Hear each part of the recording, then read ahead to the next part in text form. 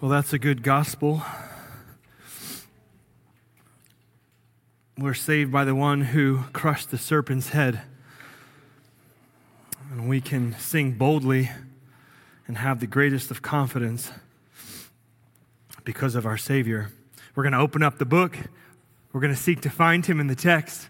And we're going to ask for God's Spirit through prayer to work in us and change us and to build our hope and confidence in the things that we just sang together. I'll invite you to pray with me.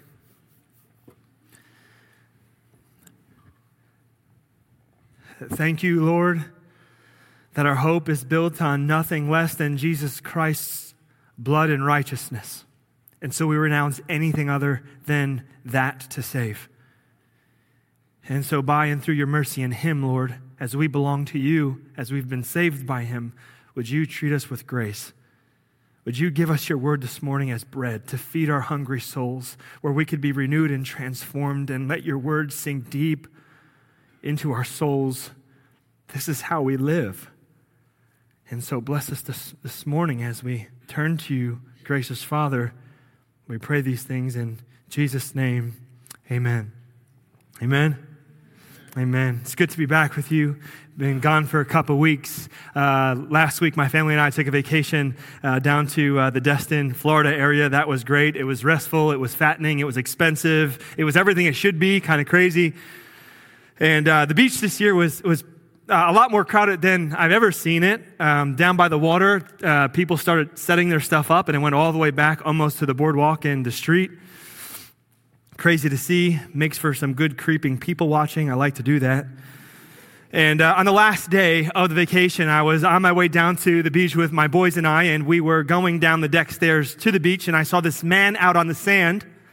He had this big, bright orange T-shirt with these big, bold block letters across his shirt that said, "Love is God." And I was like, whoa. I did a double take, and I thought, what an interesting shirt. And I think it's because of what we've been learning through the series of 1 John, being how love is not God, but how God is love. And so I thought to myself, man, I really hope that I get a chance to talk to that guy. And so you know me, I prayed, I waited it out. It took about an hour, but there he came after about an hour down to the water with his beautiful little daughter. And I was like, here's my time. And so I went up to him. I said, wow, what a beautiful little daughter you had. We connected over the conversation of having children and what a blessing that is. And before I asked him about his shirt, I asked him what he did for a living. And he said, I'm a pastor.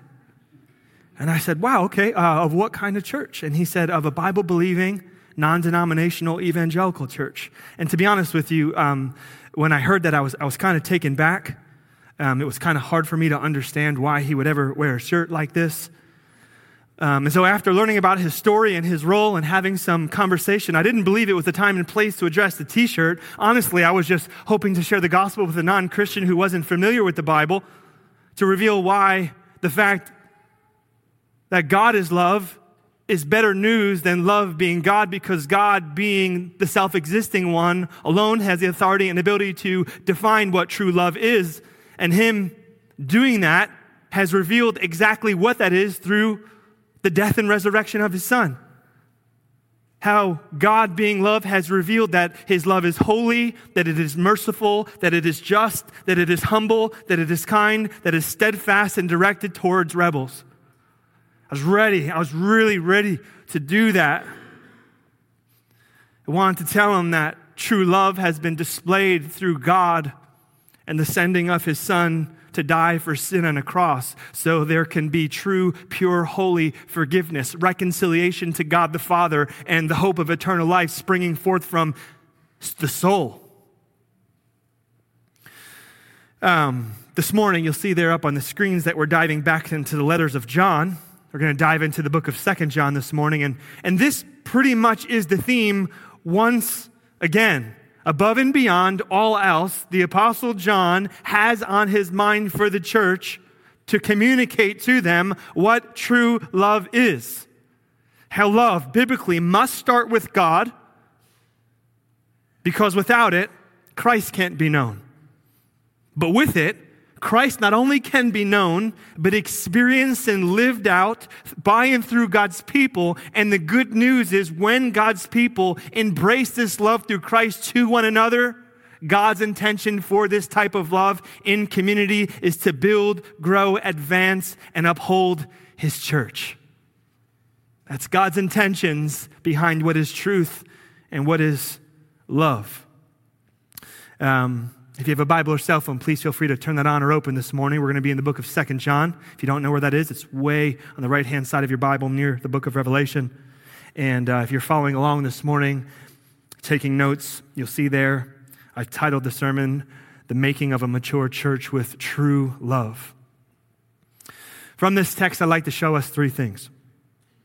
Number one, I'd like to remind us of what is gospel truth. Number two, I'd like to show us Christ-like love. And number three, heavenly blessings. 3 points: gospel truth, Christ-like love, and heavenly blessings. We're going to begin our time together by reading the entire book together. It's only 13 verses, so it's doable. Ready or not, here we go. The elder to the elect lady and her children, whom I love in truth, not only I, but also all who know the truth, because of the truth that abides in us and will be with us forever. Grace, mercy, and peace will be with us from God the Father and from Jesus Christ, the Father, Son, in truth and in love. I rejoice greatly to find some of your children walking in the truth, just as we were commanded by the Father. And now I ask you, dear lady, and not as though I were writing you a new commandment, but the one we have had from the beginning, that we love one another. And this is love, that we walk according to his commands. This is the commandment, just as you have heard from the beginning, so that you should walk in it. For many deceivers have gone out into the world, those who do not confess the coming of Jesus Christ in the flesh. Such a one is the deceiver and the Antichrist. Watch yourselves, so that you may not lose what we have worked for, but may win a full reward. Everyone who goes on ahead and does not abide in the teaching of Christ does not have God. Whoever abides in the teaching has both the Father and the Son. If anyone comes to you and does not bring this teaching, do not receive him into your house or give him any greeting, for whoever greets him takes part in his wicked works. Though I have much to write to you, I would rather not use paper and ink. Instead, I hope to come to you and talk face to face so that our joy may be complete. The children of your elect sister greet you. My brothers and sisters, we have before us this morning God's word. We're very thankful for it. Right now, we're moving to point number one, and I'd like to show you gospel truth. We've now found ourselves in John's second letter to the church. Just a few weeks ago, we finished our study through his first letter that had 5 chapters within it. But here in this book, there is just one. And John, for us, here kind of gets right to the point. And if you look in verse 1, you'll notice the interesting choice of words that John uses in his greeting. He begins and says this: the elder to the elect lady and her children. The term elder here was a common term for pastoral letters of local congregations. In the early church, it was used to designate a certain class of officers or church overseers. You might remember how the Apostle Paul, in his itinerant preaching, whenever after he finished doing gospel ministry in a certain gospel area, he left then, but before he left, how he elected and put into place elders to lead those churches in true gospel teaching and ministry. But if you look here, John doesn't call himself an elder, but rather what he calls himself is the elder. What he's doing here in this introduction is reminding this church of his special authority given to him by Christ as an apostle over the church at large.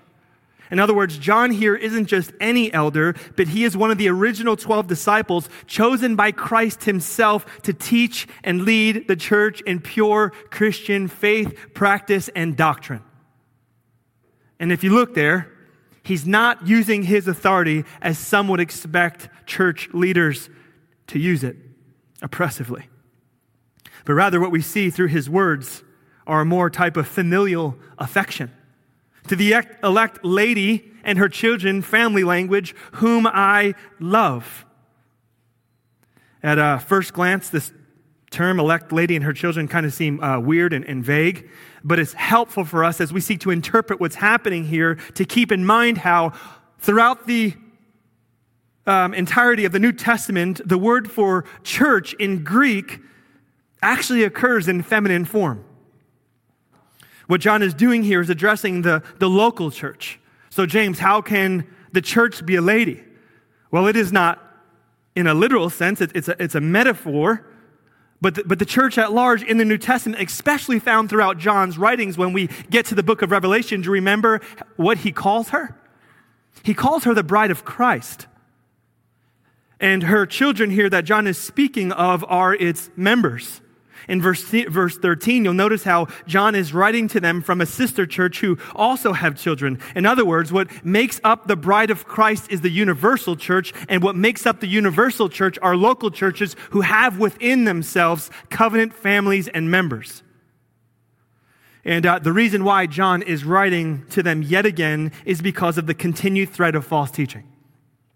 The false teachers of John's time in this context were known as the Gnostics. The Gnostics were a group of false teachers and pretenders and imposters who said that they were Christian, had religious influence, presented themselves to the church in the name of God, but who were at the core of their teaching denying the foundations of the gospel that the church has been taught since the beginning. They taught that Jesus was not fully God, therefore his death could not fully atone for sin. And they also taught that you can live however you want it without it affecting your salvation, just as long as you had the correct knowledge of God and were pursuing spiritual enlightenment. Their doctrine of sin did not require a Savior to deal with it. Rather, their hope was in achieving vain and vague higher knowledge and spirituality. And so this is what John is fighting here in this text. And to fight it, you'll notice that the word that he repeats here 5 times in the first 4 verses is the word truth. That's how he fights anti-gospel. The elder to the elect lady and her children whom I love in truth, and not only I, but also all who know the truth, because of the truth that abides in us and will be with us forever. Grace, mercy, and peace with us from God the Father and from Jesus Christ, the Father, Son, in truth. I rejoice greatly to find some of your children walking in the truth. The purity and presence of truth is what John has and or is most concerned with for this church. Do you remember what Jesus said in John chapter 14, verse 6? The famous words, I am the way, the truth, and the life. No one comes to the Father except through me. John here is opening up this letter to the church with apostolic authority and family-like love. And before he gives any command to these believers to do anything, he makes sure to emphasize this. What? That there is an objective, undeniable, and non-negotiable truth concerning the person and work of Christ. In other words, if Jesus becomes anything other than the fully incarnate Son of God, who alone was sinless and made vicarious atonement for sin on the cross for us, then we will lose God and the gospel will be stripped of the power to do anything. In layman's terms, if Jesus is watered down to becoming a moral teacher, if Jesus is looked at or embraced as a spiritually enlightened man, if our preaching becomes self-help programs or inspirational talks to get you motivated to help yourself try harder or do better, if I stand up here to make you try and become a mere spiritual person, or if the Word of God itself becomes anything less than inerrant and inspired, written by the Spirit of God himself, our gospel will amount to nothing. The church will not have salvation. There is only one gospel. It's time-tested and true.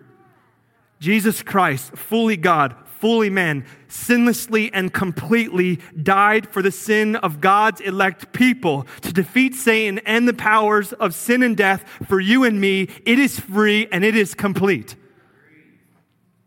Amen. There's no other gospel. It's the only way to know God. It's the only way to be saved. There is no other pathway to spirituality or true good living. Do you remember what the Apostle Paul said to the Galatian church as the Judaizers infiltrated to pervert that pure gospel? He said this, if I or an angel from heaven should preach to you a gospel contrary to the one I preached you at first, let him be accursed. As we have said before, so now I say again, if anyone is preaching to you a gospel contrary to the one you received, let him be accursed. One credible ancient historian, he lived around the time of the false teaching Gnostics. His name was Ignatius. He said this, Jesus suffered all these things for our sake, that we might be saved. And he suffered truly, even as he was truly raised up himself. Not as certain unbelievers maintain, these Gnostics, that he only seemed to suffer, or as they themselves only seemed to be Christians. Let no man deceive himself. They who believe not in the blood of Christ shall in consequence incur condemnation. The danger here that John is addressing to the church is relevant here and now to us because it is the same danger and false gospel that has crept its way into the modern church. James Montgomery Boyce, a respected theologian and commentator, said this, the danger is not so much in secularism or communism or any other obvious anti-Christian system. The danger is in that which goes by the name of Christianity but excludes the true Christ. This message here is relevant because you and I live in the Bible Belt, where some people believe that they are Christian because they were born and raised in a Christian family and go to church. This message here is relevant because some people believe that they're Christians merely because they seek to try to live a morally upstanding, good life and identify with one certain political party.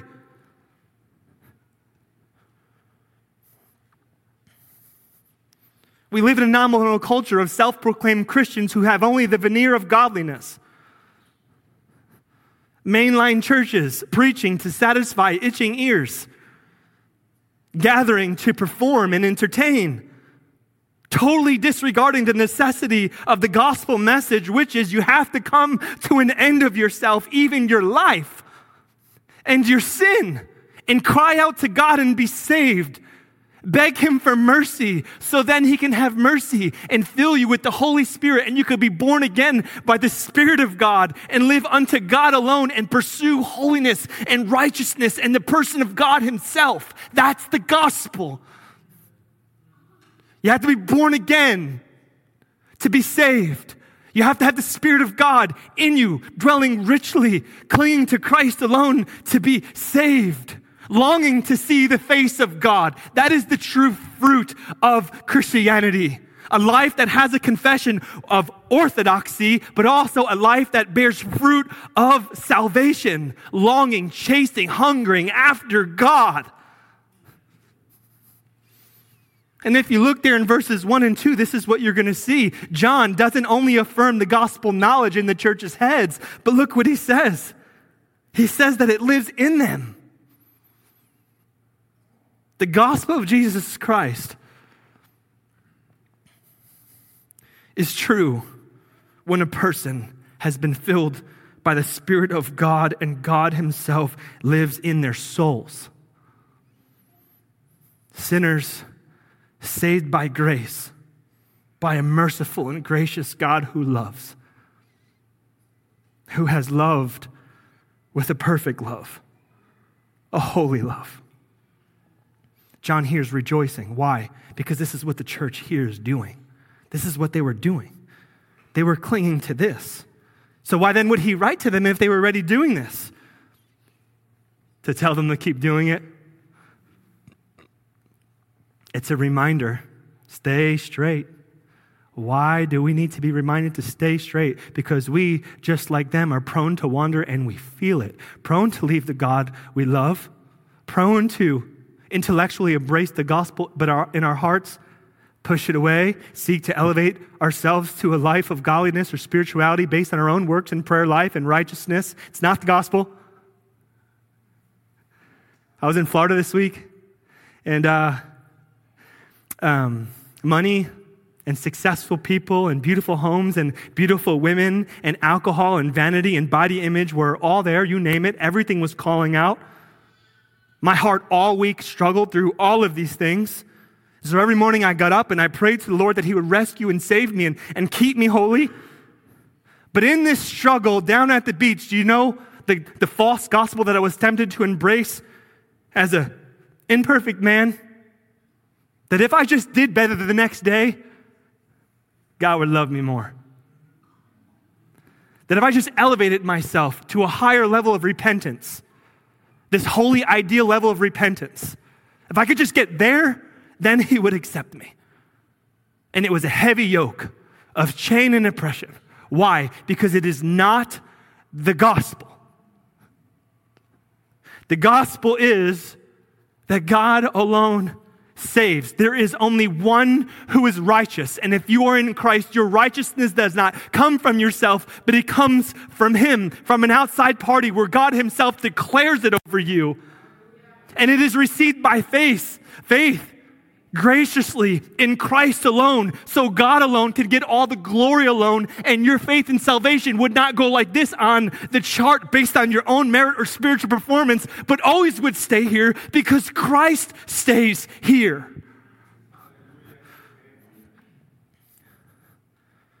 And so this is the message that we are seeking to preach. Christ in Christ crucified. Our message is not become a better person. Our message is not clean yourself up. It is not become more spiritually pure. It is not meet God halfway, or do certain things. It is not believe more. It is not pick yourself up by your bootstraps and show God or prove to God how good you could be for him. It is that the Son of God, the sinless Son of God, completely atoned for sin on the cross freely and offers you that free grace freely. Denomination won't save us. Theology won't save us. Ministry won't save us. Your family's Christian label won't save you. Your feelings won't save you. If you feel spiritual, that won't save you. There's only one who saves. It's Jesus Christ. If you add or take anything away to that gospel, it becomes an anti-gospel. And so I want to ask you, in application of what I'm telling you this morning, what is your anti-gospel that you are so tempted to cling to? You might say, no, I believe in the gospel. Amen. I know you get it here. I'm asking here as you consider your standing before God throughout the week. What makes you feel close to God and what makes you feel distant from God? Think about that. Did you know that when you are in Christ, your proximity and acceptance before God never changes? So introspection can help you understand what are your idols. And so with the Son of God himself, smash that to give you true freedom. Smash that. By the power of God, smash that. God is for you. He sent his Son to die for you simply because he loves you. So good, it's almost hard to believe. But his word says it. Amen? That was point number 1, the gospel truth. We're going to continue to move through this text, and I'd like to show you now point number 2, which is Christ-like love. Well, after building up the truth of the gospel, or the truth on the gospel, you'll notice in verse 4 how John moves to affirm the church's active walking in it. In other words, what they were doing, like I said before, is that they were already practicing this and living it out. And then in verse 5, he goes on to ask them to do it more. He acknowledges that this is no new teaching, something that they have already been taught. What is it? Verse 5b, if you look there, that they love each other. That's John's request in light of the gospel, that they love each other. No new teaching. They already got it in his first letter. Do you remember 1 John chapter 4? This is what he said to them in the first letter. Beloved, let us love one another, for love is from God, and whoever has been born of God knows God. And anyone who does not love does not know God, because God is love. In this, the love of God was made manifest among us, that God sent his only Son into the world so that we might live through him. Here's the logic. God is love. He has displayed this love to the death of Christ on the cross for our sin so that you and I can live. Now, therefore, since you and I have been recipients of this love, it is not enough for us just to believe in it, but rather the command here is that we'd walk in it for the sake of community and life of God's people in the church, so they could continue to grow in knowing and experiencing God's love in Jesus Christ through the gospel, through you. Sounds great, right? Let me ask you this question. As you think about love, when you think about love, what is the first thing that comes to mind? I think most people would say feeling, right?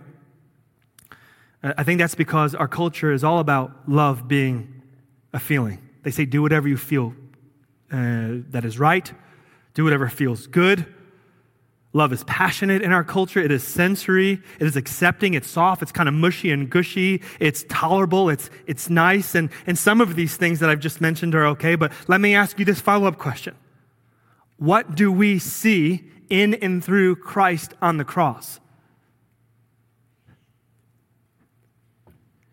Do we not first and foremost see the holiness of God held up?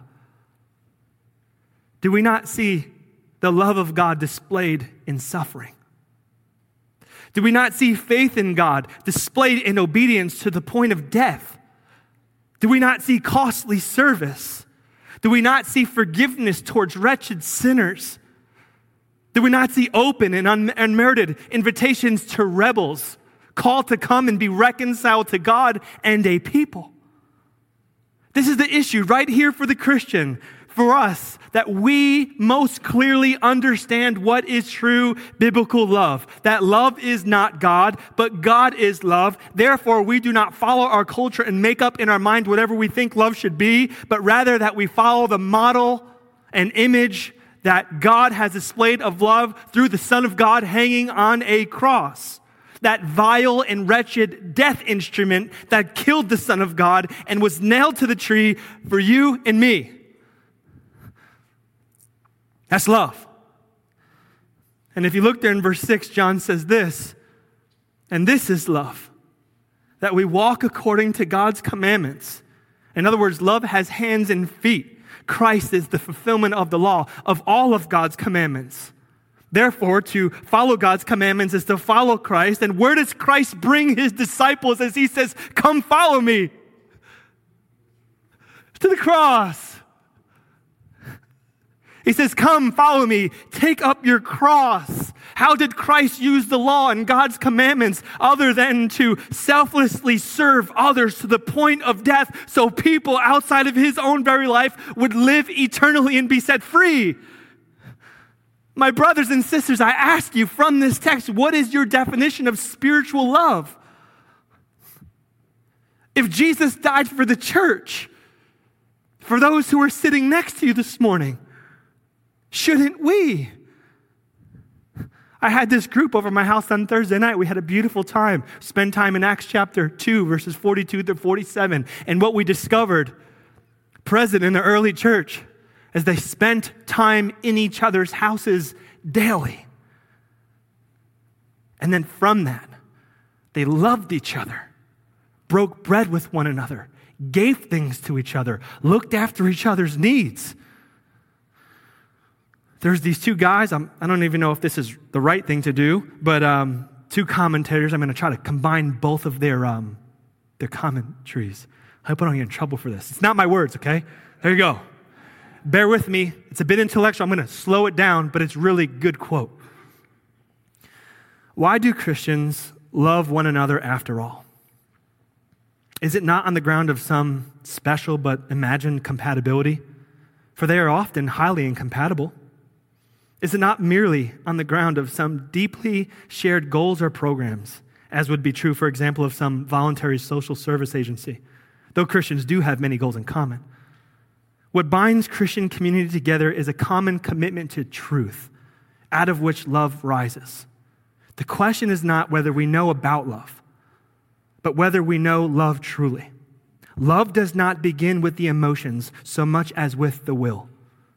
Yet as we set ourselves to the work of the good of others, whatever the personal cost, we so often find that our feelings of concern and care develop into real affection and love. The mark of Christian authenticity is to make that conscious decision of the will to give ourselves away to one another. John here is writing to the local church.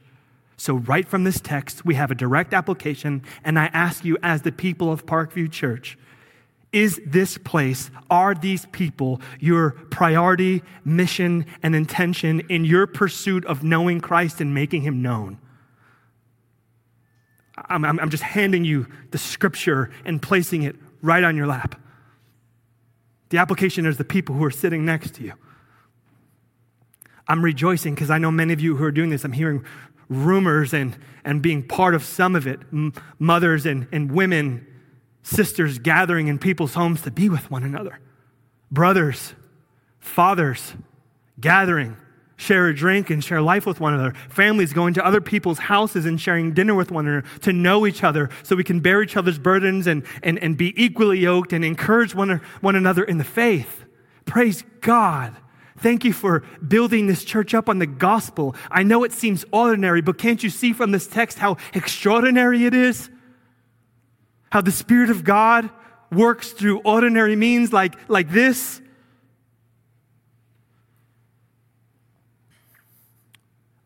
Those people who have immature or incomplete faith are those people who have this vague spiritual idea of love whose pursuit of God has nothing to do with his people in the local church. It's from this. I don't say this in a condemning way. I say this in an invitational way. You're wanted. We want you to come and be part of this. Come and know us, not through program, just be a person. And I want to know you. We all want to know you. If you're not involved, consider what you're missing. You're missing God's will for you to know Christ and make him known to his bride. To edify it and support it and build it up and share your life. And you know this as well as I do, especially if you've ever had to have a conversation with me. None of this is perfect that we're doing here. We're actually pretty messy people. If you get to know the internals of the church, it's a bunch of sinners with insecurities and imperfections and anxieties, right? This is what real life is. And so the church is made beautiful not when the church pretends to be perfect, but when it commits itself to covenant community for the sake of God's glory, and Christ is lifted high and exalted when grace and love and mercy and humility is given to one another, when we bear each other's burdens. That is covenant community, to bear with one another and stick it out and not be anti-committal. For Christ, be committal and give your life and your calendar away to these people so Parkview Church, as it participates in the universal church, can participate in the glory and exaltation of the Lord Jesus Christ. It starts at the dinner table, at the kitchen table, at the park. This is where it happens. It's glorious.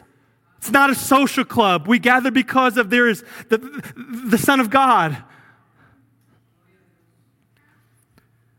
The church is a place where hard truth is spoken. Verse 7. The church is a place where hard things are worked through. Verse 10. The church is where true spiritual love is not vague or falsely humble, but displayed in costly service and sacrifice through life shared together with God's people. I want to ask you how you view the people that you're sitting next to in the community of Parkview Church. My invitation to you through the gospel, I know it doesn't sound great, it's actually pretty rough, but it's glorious, is for you to come and die for the people that Christ died for. so together with God's people, the Spirit can be poured out and you could be blessed. You remember the way that the Apostle Paul spoke to the Thessalonian church? He said, I was eager to share with you not only the gospel of God, but also my life also. And in this, I became affectionately desirous of you. This is not just gospel ministry, but this is gospel ministry with people. And at the end of this thing in verse 13, you see, or 12, you see John longing to see these people face to face. What was going to happen when he saw them face to face was that he was going to be filled with joy. That's what he says. The people in the church fill him with joy. What a great message that we're brothers and sisters and we belong together and together we are better. Amen. I'd like to show you point number 3 and finish our time together with heavenly blessings. If you're anything like me, you might feel like sometimes your love is weak. Ever feel that? And you might hear Jesus' words say that it's more blessed to give than receive. Remember, Jesus says, if you give your life away, you'll find it. If I could just make a confession right now, maybe you can identify with this confession. There are times where I seek to give my life away and lose it for the sake of gain, but in my obedience, I actually don't feel a thing. Volunteering and serving people and the church, and there's no bubbly or happy feeling. In fact, there's just emptiness. So it makes service hard, loving people hard. And here's why I think this happens. Because in our fallen nature, we make idols. And along the way in our service, what becomes the idol are ministry fruits and people loving us and things changing on our behalf.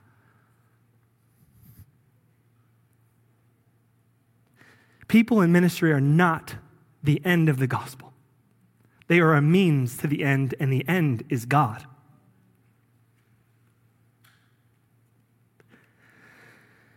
We forget why we come here and why we serve and are obedient and volunteer.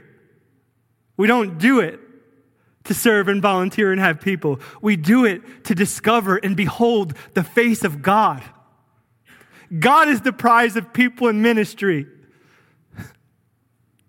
Beholding his face and knowing him and volunteering and loving and serving and being part of community with commitment intentionally to know Christ. Then you find God. And when you find God and you're treasuring him, that yoke of serving and volunteering is light and easy because you're not distracted or ultimately let down, as they are your hope in finding something fulfilling, but God himself is the fulfillment of people in ministry. It's how to fight back an anti-commitment or when the church fails to meet your expectations. God, finding God and serving God, he'll never let you down. He'll always pour out his blessings on you. When you move into ministry for the sake of knowing him and seeking him and finding him, he'll show himself and your soul will bubble up with the gospel as you see the church of the redeemed, and you will start to grow affection for them. You'll start to love them. Even people who are not like you, who have different personalities and who disagree with you on things, you'll start to just pray for them.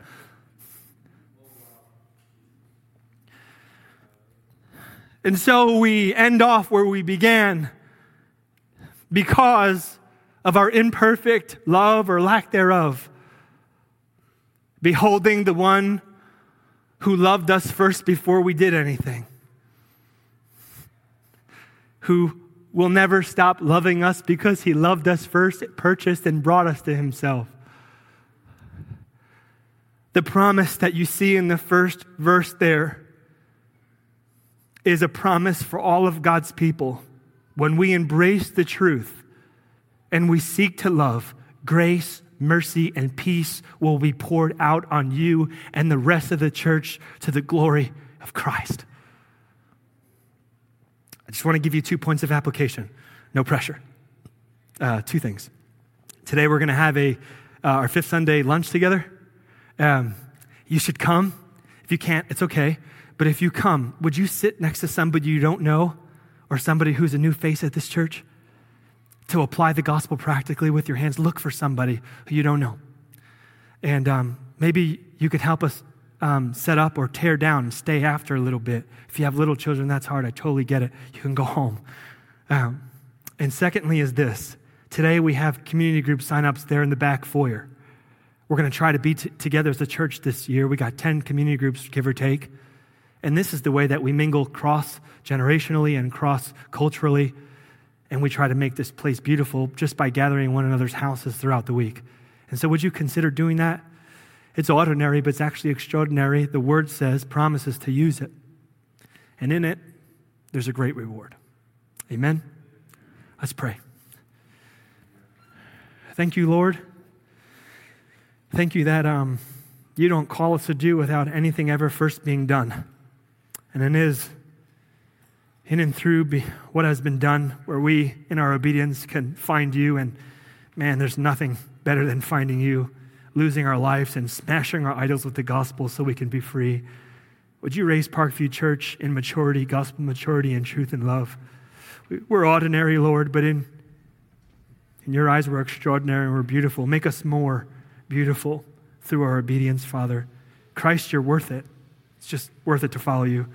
And so we love you and we give ourselves to you because you gave yourself to us. We pray in your name. Amen.